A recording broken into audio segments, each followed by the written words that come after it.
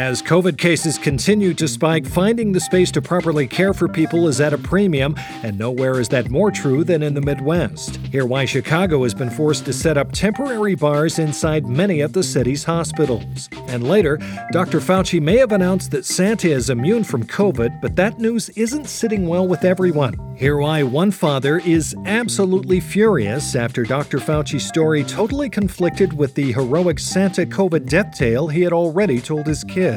From The Onion and Onion Public Radio, I'm Leslie Price, and this is The Topical. It might be 4 a.m., but it's never too early to chug down some news, and I'm about to make you feel all warm and fuzzy. So crack open a cold one and stay with us.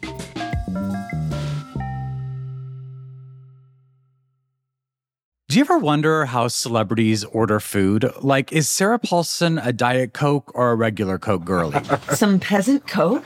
No. Or how does Sofia Vergara order a pizza? No, nothing, no tomatoes. I cannot eat tomatoes. Tomatoes? Yes. Are you cool with mushrooms? Not really. Okay. If these are the details you need, and I know you do, I have the podcast for you. I'm Jesse Tyler Ferguson, and on my podcast, Dinners on Me, I take some notable friends of mine out to dinners in Los Angeles and New York City. Listen wherever you get your podcasts. That thing was delicious. Coronavirus cases in the U.S. are continuing to grow exponentially, and while I don't mean that in a mathematical sense where a value increases in proportion to its current value, I do mean it in the sense of like a whole bunch. That's right, there's like a whole bunch of it right now. And as winter approaches, medical centers in cities like Chicago will soon be overwhelmed with more sick patients. With cases showing no sign of slowing, Chicago this week has been forced to take the unprecedented step of setting up temporary bars inside hospitals. Here with more is OPR correspondent Rebecca Neal. Hello, Rebecca. Hi, Leslie. Chicago officials say that the number of COVID-19 cases requiring medical intervention will soon surpass the capacity of the city's hospitals. By installing makeshift drinking establishments now, health officials are hopeful they'll be able to effectively serve all citizens a frothy craft IPA in a chilled mug. A spokesperson for Mayor Lightfoot provided more details in a Zoom press conference this morning. In order to care for our thirstiest residents, the mayor has ordered the installation of 32 short-term wine bars, pubs, and tap rooms in medical facilities across the city. We'll be setting up emergency tents for crowded, fast casual dining and transforming unused surgery wards into high-end cocktail lounges. These people need round-the-clock service, so we've got doctors and nurses working overtime to slice limes, bus tables, and provide happy hour specials. Sounds like a step in the right direction. Have health officials said anything about how they'll keep in-hospital bar patrons safe? The city's coronavirus task force says high-top tables will be set 6 feet apart throughout the ICU, and that diners will need to wear masks when interacting with patients. Guests will also be encouraged to properly scrub in before entering an operating room dive bar. Well, I'm glad the proper precautions are being taken, but this all sounds very expensive. Unfortunately, it is, Leslie. Between the ventilators, medically induced comas, and overpriced Bloody Marys, some guests are running up very large tabs. I can barely afford a night out with my boys, forget about a week in the ICU followed by a month of rehab. And it's not just the high cost, it's the spike in new patrons. How do these hospitals intend to serve everyone? Well, that's the tricky part. I spoke with a nurse working in the emergency room at Rush University Medical Center. Here's how she explained the hospital's struggle to keep up. What'll it be, sweetheart? Supplemental oxygen? Margarita? Just water, please. Uh-huh. Great. Could you tell me a little bit about what it's been like working here during the pandemic? It's crazy. I'm on day 10 with no break. Every shift, I think this has to be the biggest pub crawl I've ever seen. And then the next day, even more people show up. Right now, I'm taking care of 5 intubated COVID patients and 9 full booths of rowdy dinner guests. Hey, who had the Lagunitas? And one more question. Oh man, sorry. I gotta take this. Oh, Jesus. Rebecca, please tell me you at least left her a good tip. For a water?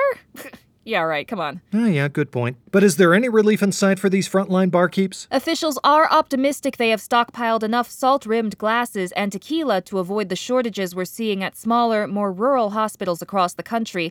There is, however, growing concern that there is not enough morgue space to hold all the sports bar regulars. In fact, some hospitals have been forced to bring in temporary morgue trailers lined with flat-screen TVs to serve them all. Wow, metaphorically sobering. Thank you, Rebecca. Go ahead and order me a High Life and a shot of Jameson, and I'll meet you down at that little place inside the maternity ward. Sounds good, Leslie. That's OPR's Rebecca Neal. First round's on her, back in a moment. What? You know, this one time in college, I got so drunk I completely forgot all the news. Let's hope that doesn't happen again right now. Here's what else you need to know today. A major announcement from Vatican City today as Pope Francis is preaching a message of forgiveness and reconciliation, urging people all across the world to give the newsroom another chance. Despite being often criticized for its pedantic dialogue, His Holy Father called on all 1.2 billion Roman Catholics to just give the Aaron Sorkin HBO drama one more shot, stating that while the first season may be pretty rough, who among us is without sin? And newly elected Alabama Senator Tommy Tuberville is already under fire today, as many of his critics are slamming the former college football coach for his use of free cars and Auburn cheerleaders to recruit five-star interns to his administration. Tuberville is reported to have thrown lavish dorm room parties, sometimes with free drugs, alcohol, and prostitutes present, all in an effort to lure highly sought-after Ivy League students to come work for him for free. And finally, if you're tired of your dull hair color, you may need to look no further than the latest offering from Pantene, which today unveiled their brand new Color Shine shampoo that Pantene claims will make your hair so radiant it shall blind anyone who dare gaze upon it. Oh wow, might have to pick that up for my wife and a welding shield for myself. Curious to see if it will truly end my sense of sight for good. And that's the Topical for today. I'm Leslie Price. If you enjoyed today's episode, then you should know that it's never too late to ask for help, and you can do so anonymously at the 1-800 number listed on our website. Or if you'd prefer to keep chasing this buzz, you can subscribe to The Topical wherever you get your podcast. Just don't let them smell it on your breath.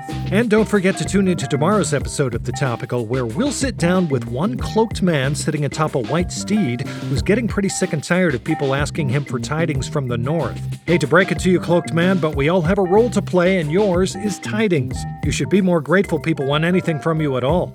I'll try and talk some sense into them, and you won't want to miss it. Tomorrow on The Topical.